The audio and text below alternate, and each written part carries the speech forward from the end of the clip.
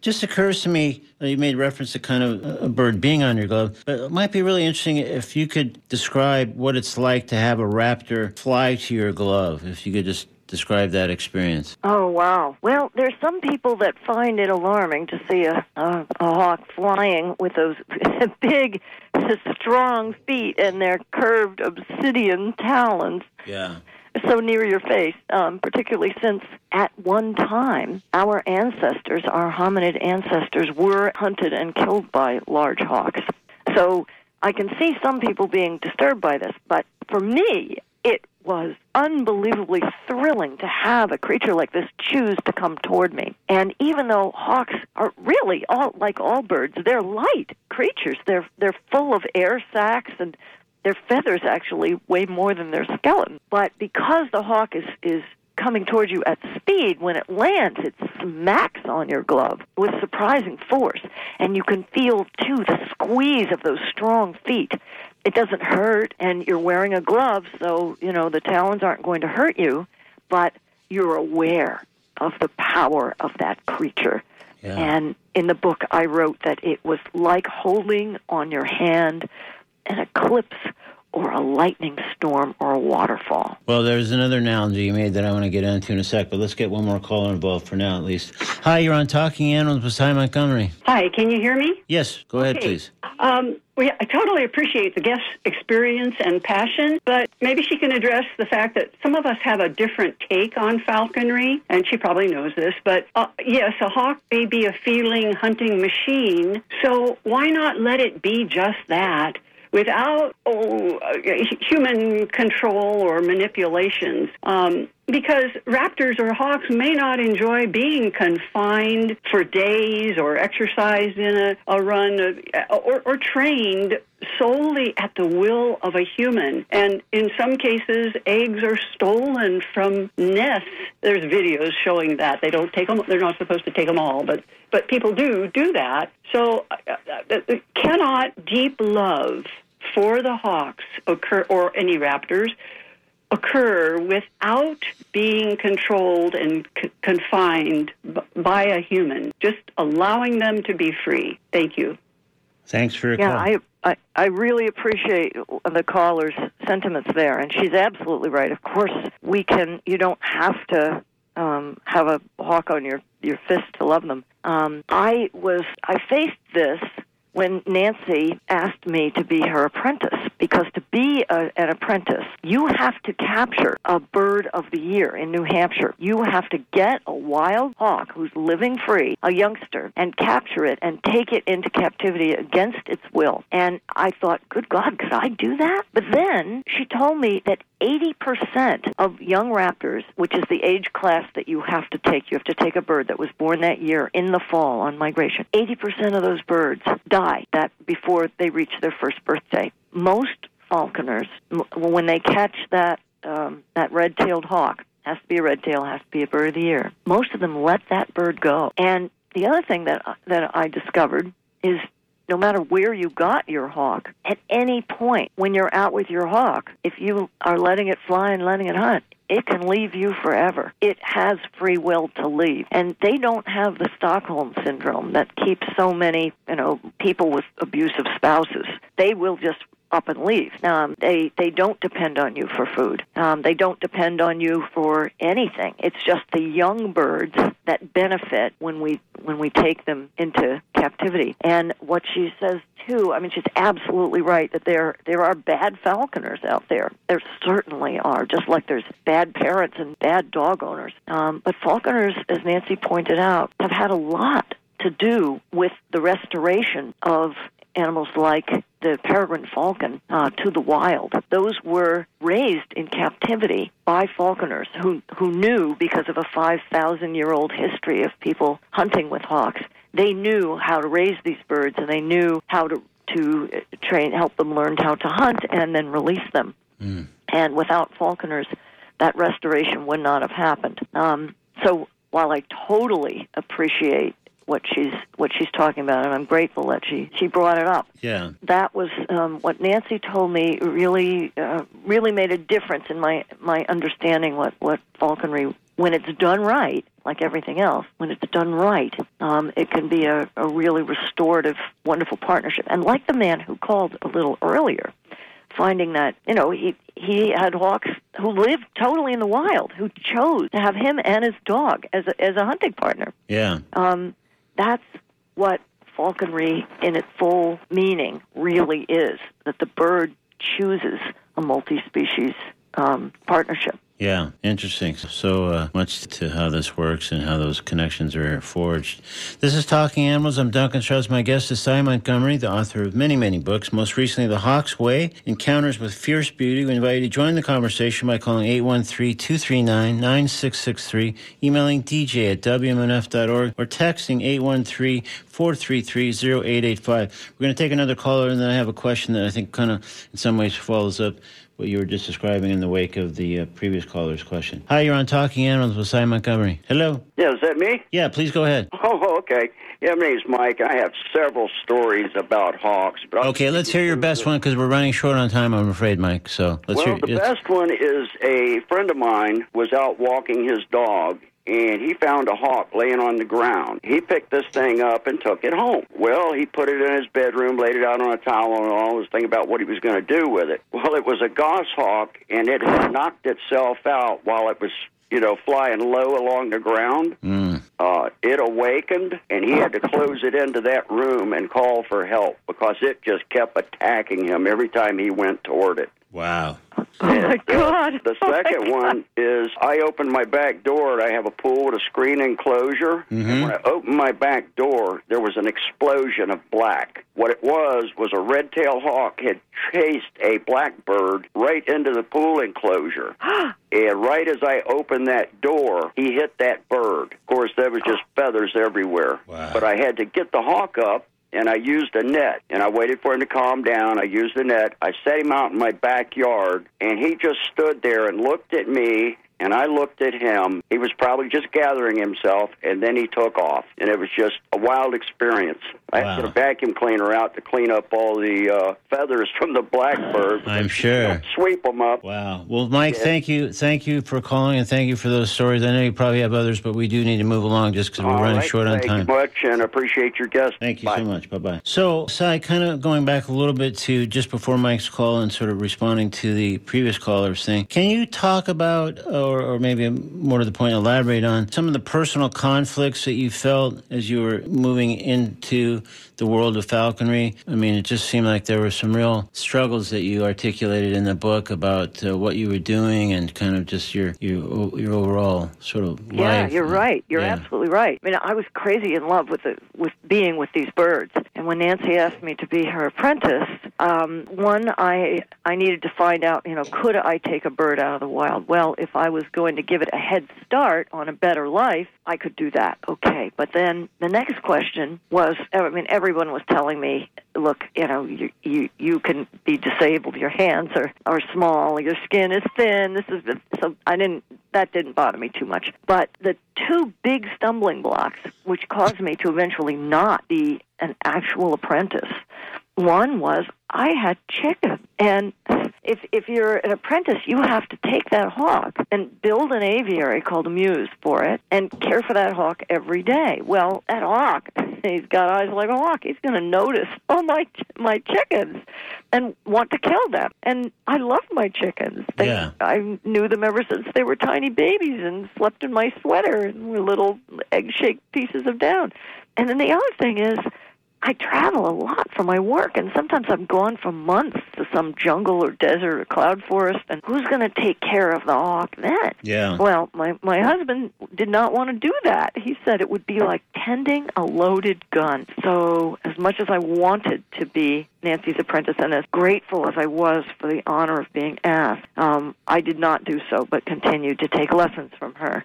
And I'm friends with a hawk up the street right now, who belongs to Henry Walters, who's a poet and translator and master falconer. So I still have these birds in my life, but not on our property and not in my care. Yeah. No, it's clearly something that you have to be kind of all in or really probably not going to work. Yeah. It's kind of scarier than even getting married. Okay. Well, I'll let you and your husband take that discussion further. But so, Cy, we're sort of nearing the end of our time here, but it's been great as always. There's some other things I was hoping to get to, but we got some great calls and questions and stuff instead. So we'll come back again. I'm sure talk another time. But we've been speaking with Cy Montgomery again. Her newest book is The Hawk's Way: Encounters with Fierce Beauty, and her website is CyMontgomery.com, and she's on social media as well. Cy, it was great. Pleasure speaking with you again, and good luck on the book, which again, obviously, I really enjoyed. And again, it's a short, quick read for anybody thinking, hey, maybe I could read this. Yes, you can. You can read it in an afternoon or a quick evening. Oh, thank you so much, Duncan. I love talking with you, and I love your listeners and your callers. This was a blast. Oh, great. Always. Thank you so much, Cy. Thank you. Take care. Bye-bye now. In a moment, I'll speak with Lainey Jones, the singer-songwriter whose new album, Stories Up High, arrives next week. And not coincidentally, she plays an album release show at Tampa's Hooch and Hive next Wednesday, May 18th. In her childhood, her companions included kangaroos, wallabies, and other exotic critters. More on that in a moment. Right now, we're going to step into the Comedy Corner with this piece practically custom-made to follow the conversation I just had with Cy Montgomery, in that it's about falconry, or at least a falcon. This is Andy Ritchie with a piece called Balthazar in today's Comedy Corner on Talking Animals on WMNF. This is funny, though. Somebody in my neighborhood a couple weeks ago posted a sign on a telephone pole for a lost falcon. Like the bird. They're like, we lost our falcon, help us. I'm like, I can't. I'm not the Beastmaster. I can't summon wildlife from the sky. It's like if you lose your dog and you post a sign, like, yeah, there's a chance you get your dog back. But if you lose your falcon, it's gone, dude. Forever. Because it can fly and it hates you. It's like gonna be hanging out in the woods one day like, God damn it, I really miss that hood. Nobody puts a hood on me out here that makes me think I'm asleep. That sucks.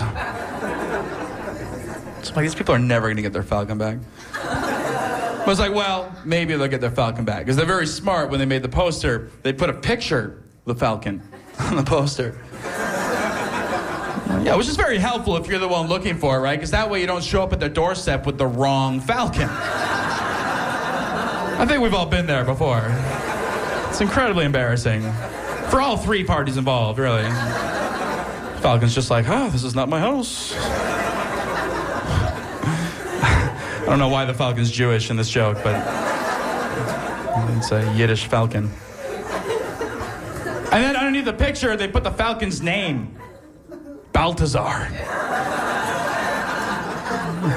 And there was a $300 reward for him, too. I guess they're really expensive. So I'm like, whatever, I got nothing better to do this afternoon. I start walking up and down my block like, Balthazar! Balthazar! People are giving me spare change. Poor kid's touched in the head.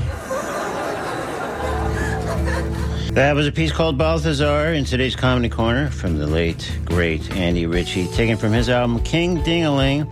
Now it's time to speak with singer-songwriter Lainey Jones, whose new record, Stores Up High, comes out May 20th, and she plays an album release show locally here at Hooch and Hive next Wednesday, May 18, 1 week from today. So when she released her previous album, Rolling Stone dubbed her an artist you need to know, and she grew up with animals in a way I think you could safely say you and I did not. This is Lainey Jones on Talking Animals on WMNF. Good morning, Lainey. Good morning, Duncan. Wow. No one's ever that enthusiastic speaking to me, so that's great. Thank you. I appreciate that. Oh, just pumped to be here. Pumped to be talking about animals, one of my favorite subjects. Cool. And creatures. Yeah, well, we're going to get into that one sec, but just first, congrats on the new album, Stories Up High. I know it's not out officially till next week, but Friday, specifically the 20th. But I was fortunate enough to hear it ahead of its release, and I really think it's terrific. So that's great. And, of course, locally here in Tampa, you'll be doing Hooch and Hive show next Wednesday, May 18th. So that's the music side of things. But as you noted, the focus of this show is animals, and I understand you grew up amongst some unusual ones. Tell me about that. I did, yeah. Before I was born, my parents found some wallabies in Connecticut. We had wallabies. They ended up switching to the kangaroos, which are, larger creatures, so they're going to be a little more friendlier. And we had ended up having the largest albino mob of kangaroos in the world at one point, and we had like 30 of them. Wow. And they also had like other fun animals. Like we had miniature donkeys, phoenix foxes, Kawada Mondays, goat. That's not as rare, but we did have the largest. Like I grew up in Mount Dora, Florida, and we actually did pull out the largest female alligator in the state of Florida in my backyard because some of the goats started disappearing because we got the goats originally because we live kind of on a swampy marsh area and you're not supposed to mow or anything. So in order to kind of keep it clean, goats eat everything. So we have some goats out there, but they are definitely starting disappearing. We're wondering if some people were barbecuing them or something, but it ended up the alligators were. Yikes! Wow. Well, so tell me what are. There's what you just said raised so many questions, but let me just jump in with one. What are kangaroos like in terms of personality and temperament? Most of us haven't hung out with the kangaroos. Oh, they're awesome. Like they're seriously one of the sweetest creatures. I'm sure Australian people wouldn't think that. But yeah, no, we had one kangaroo. Her name was Sydney. She was retired from the Sydney Zoo, and I would go out there. I knew her since I was like a baby. So whenever time I would go out into like the big area where the kangaroos would hang out, we call it the roo pen. When I'd ever go out there, it's like 10, 12, 11, she would come over to me, start hopping over, and she'd like hug me because they have arms and like kind of raccoon hands, and she would come over and hug me and start cleaning me. Wow. And if she had a baby in her pouch, she would like drop the baby out so we could like play with it and say hi. And wow. I was always from a little kid grabbing. So my mom would bottle feed the kangaroos. So they'd be friendly and know us and stuff like that, and they need to be ball fed all the time. So I would go and like we made these like pouches that they sewed up and stuff, and I would bring the kangaroo with like me in bed and just kind of be snuggling and hanging out. So they're really sweet, wonderful creatures. That's really cool, and it's kind of surprising in some ways. Maybe it's just the product of the way some of these were raised and bottle fed by your mom and stuff. But this describing like the one there that had a baby in its pouch and letting you sort of get close and hang out. That's so counterintuitive the way most moms, especially wild animal moms, are with their babies. If anything is coming close, it could be perceived as a threat. Oh, absolutely. So with the phoenix foxes, because the ones that we had from them, they're kind of like, I don't know if they're feral. I don't know how my parents got those. But yeah, if you didn't actually rescue the babies, like rescue, I term loosely, but they would actually eat their young because they didn't, I sound so crazy and weird about that. But like the babies though were like the sweetest creatures though, and it's just because like they knew you and they knew that you weren't going to hurt them and all that. Like animals are just like people really in that sense, if Wow. You're a product of your environment. Yeah. So Lainey, looking back now, how would you say that fairly extraordinary childhood with all those interesting and unusual animals, how did that shape you in any way that you could point to now? Yeah, well, I think it definitely made me a more sensitive person, I think, just because with animals, they aren't speaking, but they are speaking in their own way. Yeah. And you really have to listen and be open to that.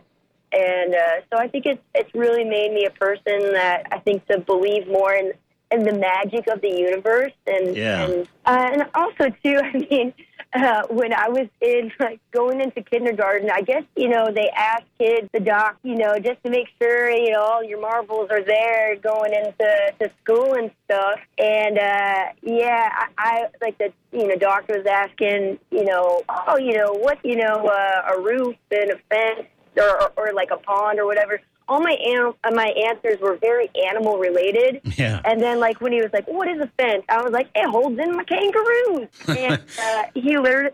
I was sent to get tested at a mental facility for a week to make sure I wasn't something's not right with Lainey. Yeah. Yeah. That's so funny. And here's probably a bigger stretch, but any elements of all this that may have cropped up in one way or another in your music and your songwriting at all? Actually, funnily enough, on my first record and writing too, I told that story about my goat getting eaten by alligators. Okay. and snakes, and also too like Florida panthers and stuff. Yeah. So I have a song called Midnight Snack that's Okay. about my goatees getting eaten by creatures of the night Yikes. here in Florida. So yeah. Well, that's certainly more direct than I was anticipating, but that's definitely a direct product for sure. Yeah. Oh yeah, for sure. That's cool. Well, Lainey, we just about kind of reached the end of the time, but just want to say one more time. Your brand new album, which, again, I really, really like, is Stories Up High. It's out next Friday, May 20th. Just prior to that, next Wednesday, a week from today, May 18th, you're at Hooch and Hive right here in Tampa. And your website is laney-jones.com. People can find out more or look at other tour dates if they're not in the area and want to see where they can catch you and catch up with some of your information about music, if not animals. So, Lainey, thanks so much for joining us on Talking Animals. Yeah, thanks so much, Duncan. Appreciate it. All right, take care. Thanks, bye. Bye-bye.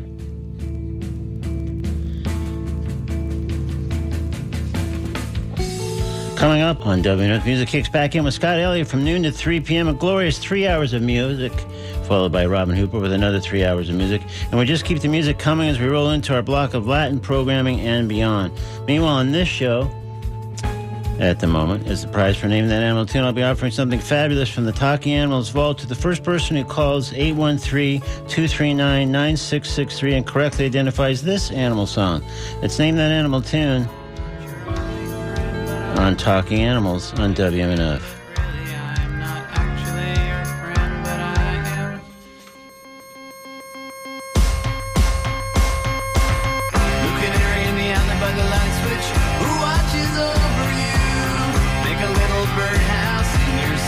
To put too fine a point on it. Say I'm the only bee in your bonnet.